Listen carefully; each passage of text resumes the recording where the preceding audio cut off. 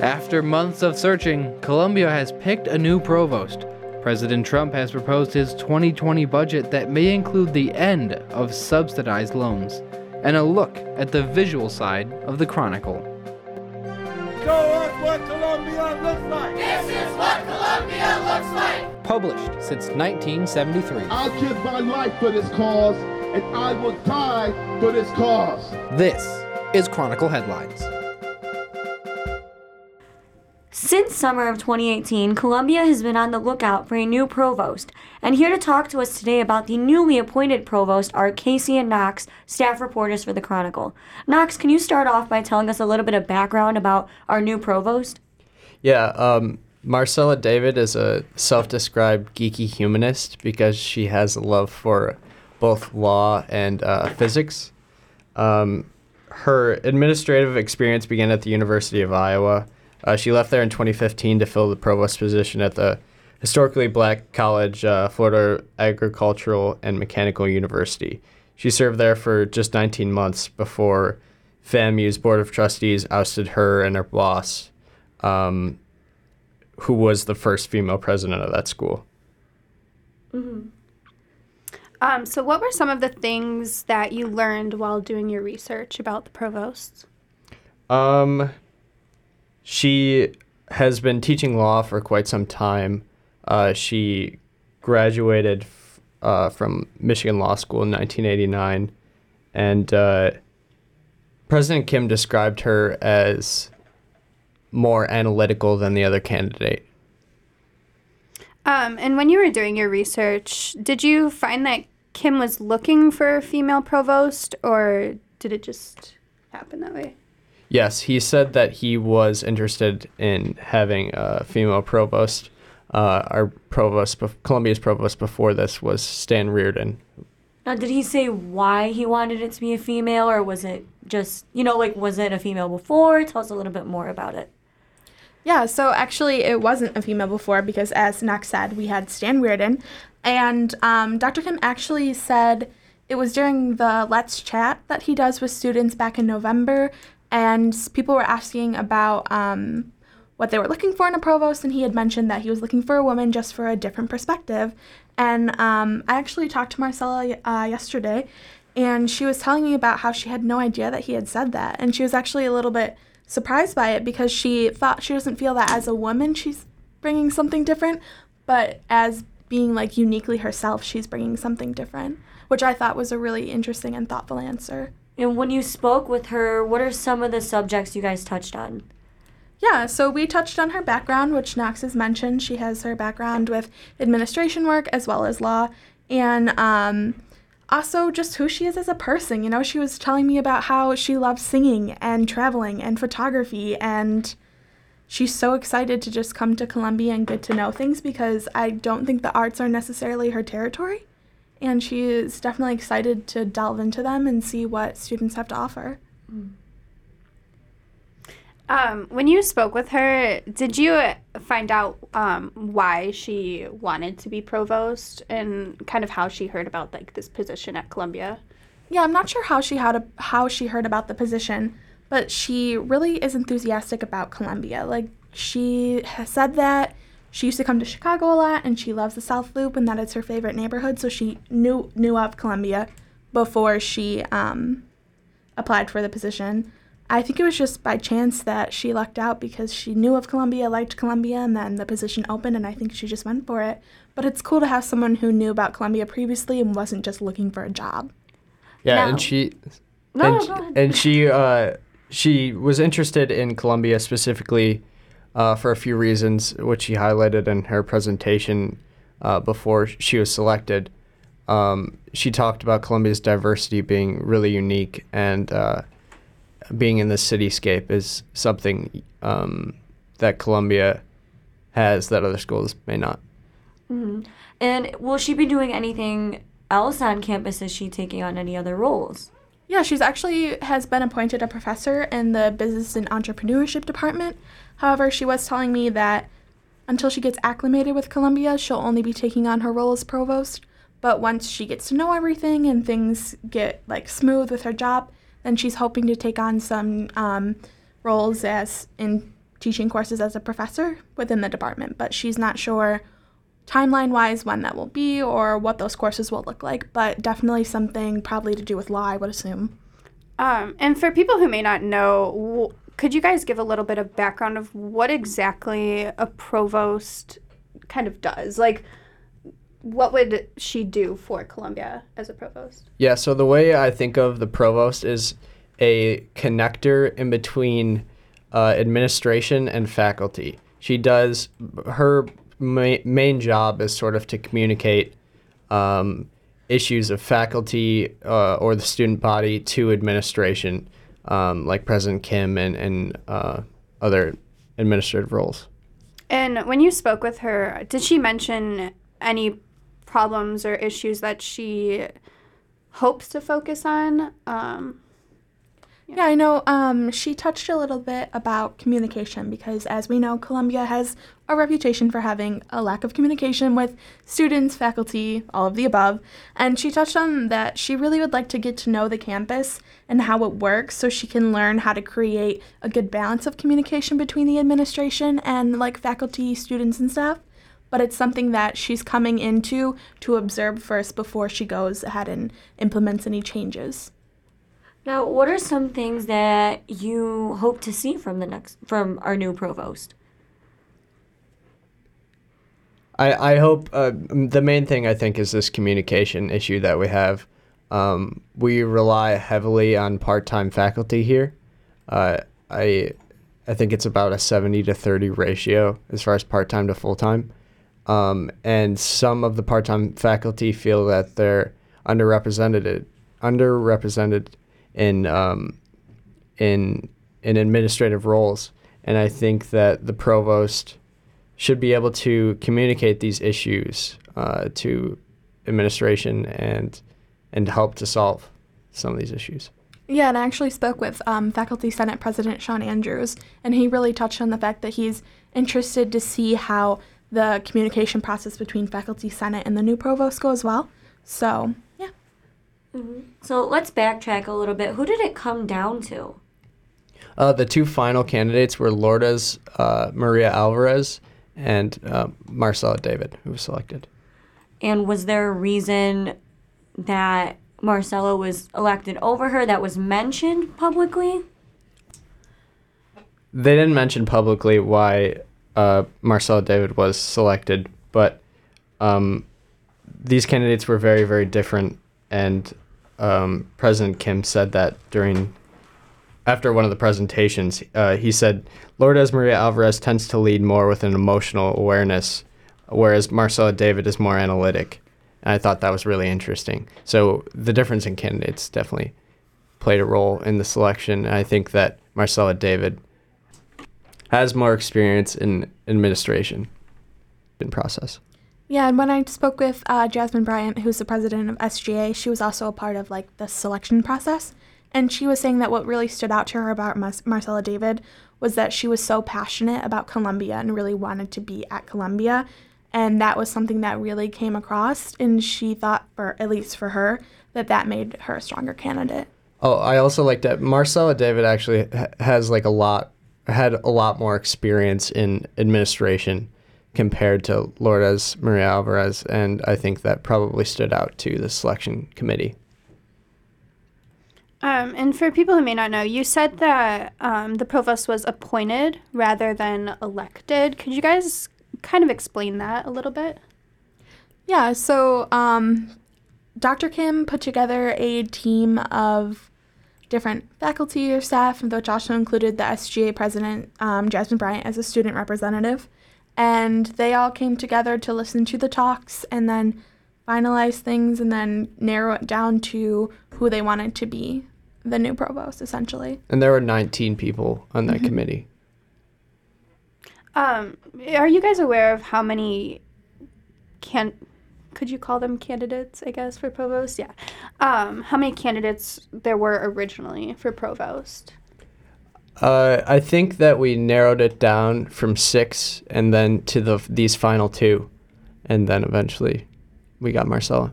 But I do know that the search was nationwide, so I'm sure to start there were probably a lot of different people in mind for the role. All right, that's about all the questions we had for you guys. Was there anything else either of you wanted to add about this?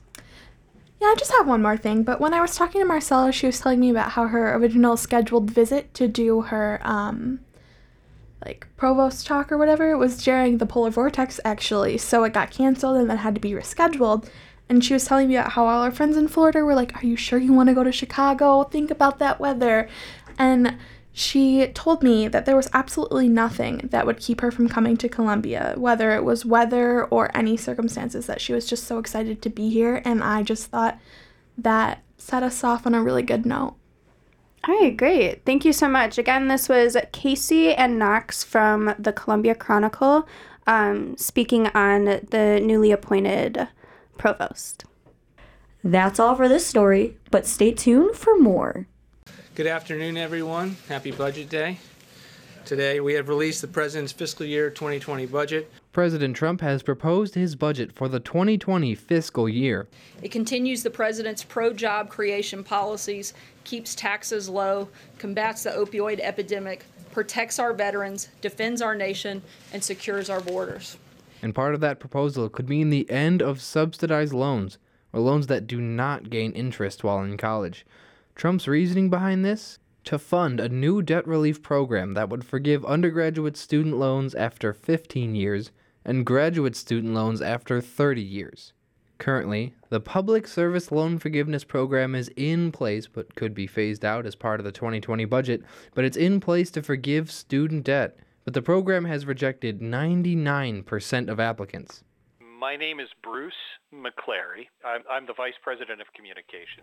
McClary works for the National Foundation for Credit Counseling, a group that helps students with their student debt. The NFCC is a network of nonprofit financial counseling agencies throughout the country. Now I have to ask the question that's on everyone's mind. If students are taking out loans that are already gaining interest before they graduate, in the 4 years, so say there's a freshman who takes out a loan, in the 4 years from when that loan is getting interest when it would not have been previously, will it overall lead to a little bit more student debt?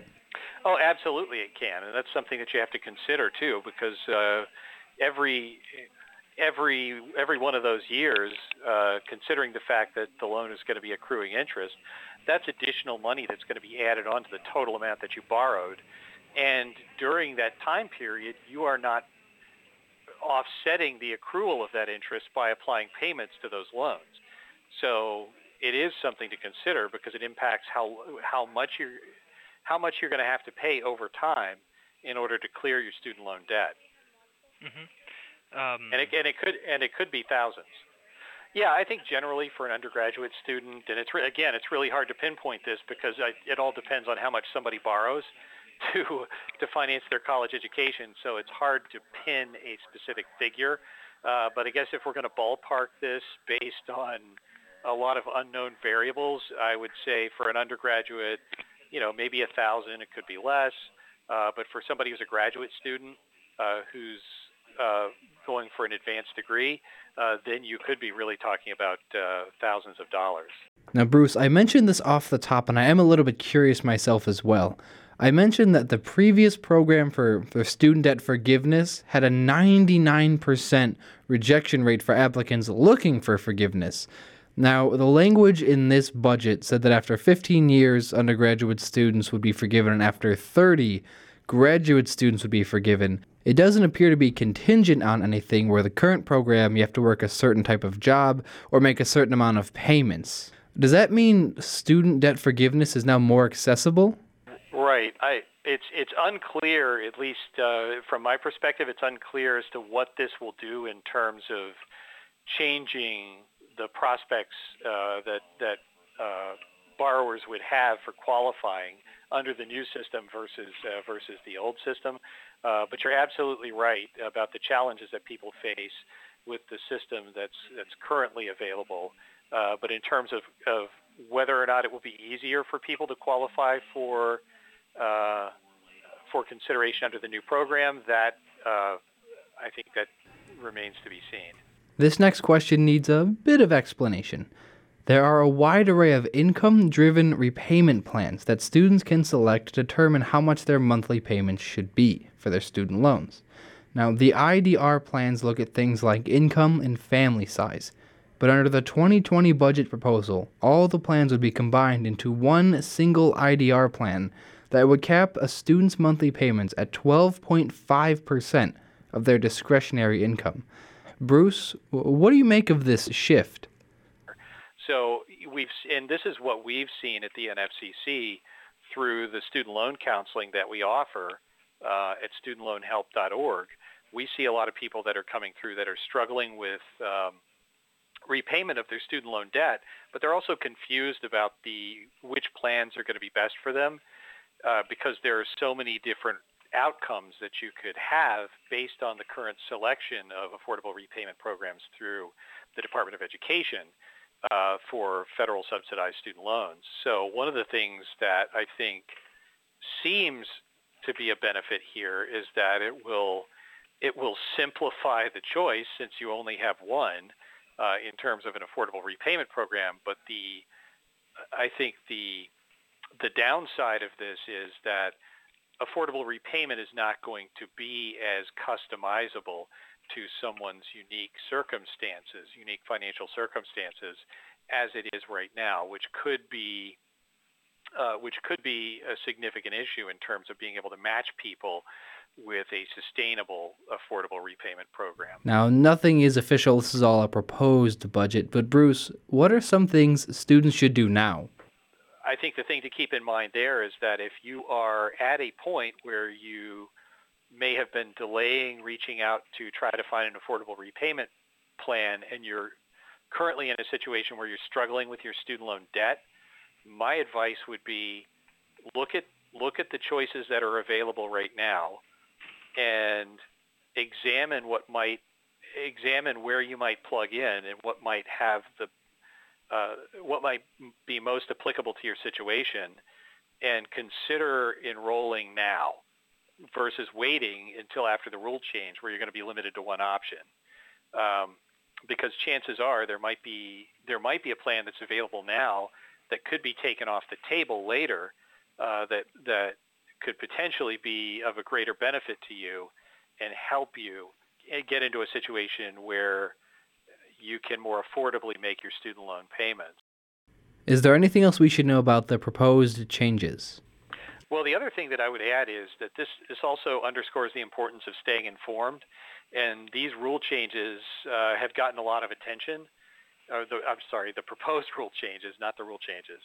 But the proposed rule changes have gotten a lot of attention in the news recently. Stay informed, stay close to the updates that are coming regarding what's happening with these proposed changes, what the timeline for implementation may look like, any kind of news that's associated with this, because if there's a major decision that you're going to make in relation to your student debt, whether it's what you already owe or whether it's what you plan to borrow, it's important to stay up to date on all the developments around this issue. Bruce, thank you. The proposed changes to student loans already have some students concerned. Freshman game art major Dayanara Ocampo is scared to take out student loans. She has not taken out any yet, but soon may have to. Her family is struggling to pay for college because her family is paying for her sister's medical bills. It's just a lot of stress, thinking about it. It's gonna be hard for me and my mom because she's the only one working. It's gonna be hard. Ocampo has noticed the cost of attending has prevented some of her friends from going to college. I actually do have friends that didn't go to college. Right now they're only working because it's hard to pay all this. I owe, currently it's my first year and I did get scholarships, but I owe $2,000 and it'll just keep going up. Maybe some students don't have to worry about it, but I think the majority of us do. Ocampo is not alone in her concern. Sophomore radio major Nicholas Strauss said when student loans start gaining interest, it can negatively affect students' mental health. Because I know people who've taken out loans in their own name, and they're constantly worried about how they're going to pay it back, and it's just racking up money, and they're really hoping that they get a stable job when they get out of college. But most definitely it would make people feel way strongly about dropping out or not even attending college because, college doesn't play about not paying back loans. Strauss said the proposed budget could change students' priorities when in college. We would have to put more time, we would have to set out more time outside of school to really focus in on like getting scholarships or getting grants and things like, but all of those things are things that are not guaranteed. So we would have to try to find even an extra job and putting more on our plate of reaching that level of financial stability to where you can pay back the loan.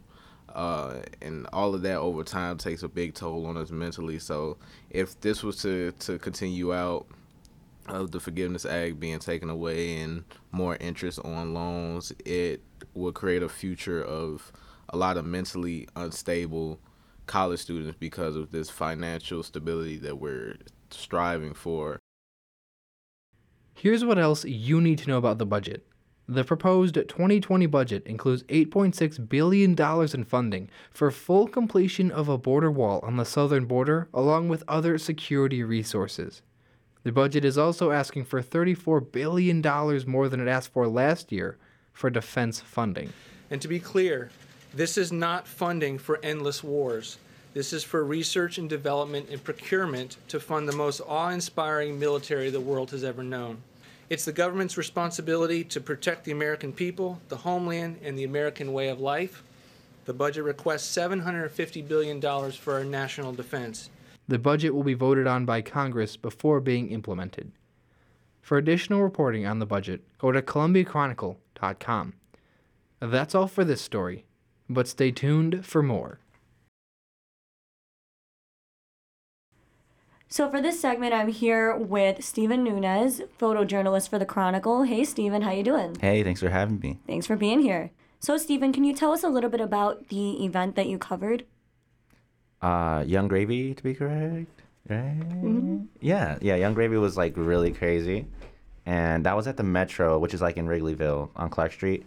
And I've always knew about Young Gravy, and I've always been interested about him because I noticed that, like, he's kind of, like, the next generation of inspiration of Ugly God, which is another rapper. And then off of that, like, their energy and then the way they apply humor to, like, how they rap. And then their fans even showing up in bathrobes and, like, bringing all this kind of crazy stuff. And all together, it just adds all this crazy energy and all the stage diving, mosh pits, like all that was great capturing. And it was like really great. Even the openers too, like they were all so funny. Like I never been to a concert where everyone was just like making me laugh. Like it's just crazy. Mm-hmm. How did you find out about this? I'm on Instagram. I'm always looking in who's coming in town and stuff like that, and even following like promotional pages like Live Nation and all these other ones. Like I always find out, and even like people that follow me, they're like, "Oh, you should go shoot this person. You should like shoot this person." I'm like, "Okay." Yeah, and I mean, you have an impressive Instagram. Yeah. So, would you consider yourself a fan, or did you know who they were? Yeah. Fan for sure. Like he's so funny. So did you get to meet him, or were you on the sidelines? I was just in the photo pit, and I was in like the VIP section. But since he's like the headliner, I didn't really get to meet him. I got to meet one of the openers. It was Savage Rum.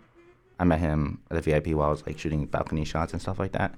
But with those kind of concerts, it's like it just like it depends if you get lucky or not. Whether like before and after, if you get to like run into them. But I wish I could. Mm-hmm. And how many people would you say were there? Metro, I think like maybe 1,000. Like, I feel like 1,000 people. Like packed. Like, it was packed. It was so packed. Like from the balcony to like main floor, like it was packed. Mm-hmm. How did it feel being like so up close and being able to take these images? And you're also a fan. And what was it like?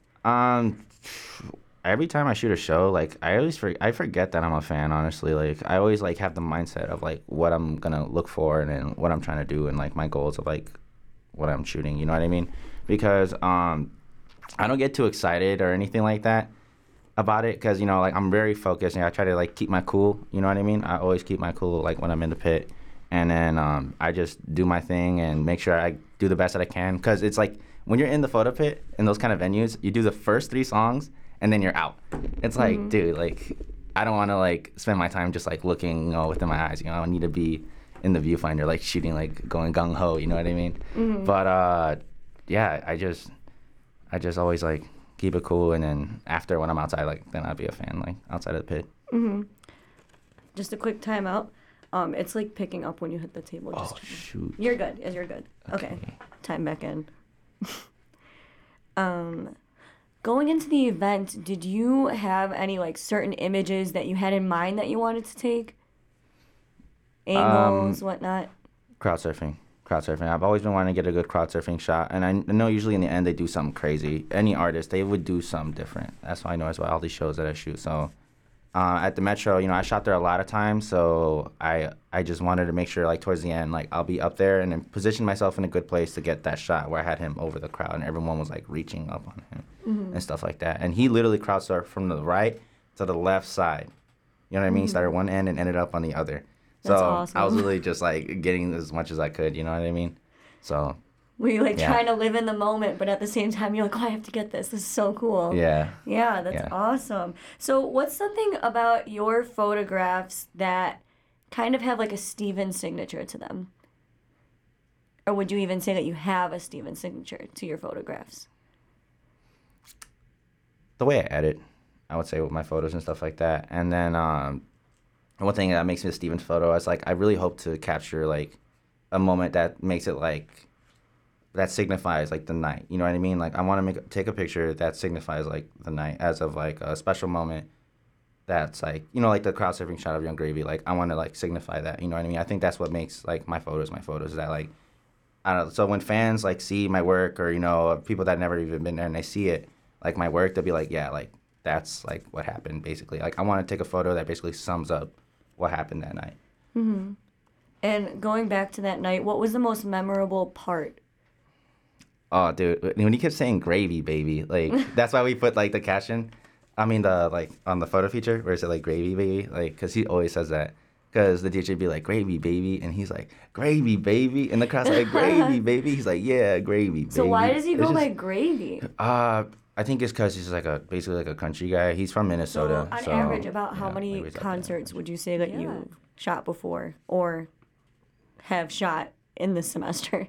Dude, I honestly, this semester, I think I've really accomplished a goal because I made sure for the Chronicle that I do a show like once a week, and I have been really up to date. I have like make sure I have a whole lineup and I plan ahead. But right now I'm currently working on getting shows in April, and so far I only have one. And but this month has like just been crazy because last night I just did Cody Shane and Baby Goth at Reggie's, and then next week is Quinn 29 at Riviera. So that's like the first venue. Like my first time shooting there, so I'm really excited for that. But I really make sure like I have like consistent content coming for us and just like new artists, that are like meant to blow. Mm-hmm. And with you being a photographer for the Chronicle, what is the most memorable show that you've taken pictures at? Taylor Bennett's birthday bash. And why that was is that? In January. It was special because it's like he had so many special guests come out, like all these like Chicago legends, like Stunt Taylor from he was big in like 2013. He had like this big song called Fifi on the Block. Like everybody knew that song. Everybody knows that song. Yeah, dude, it was crazy. And then he also brought out like Reese Nem. He has a song with Chance the Rapper called What's the Hook. That song is super fire. And then they had Queen Key. She's really good. And then who else they had?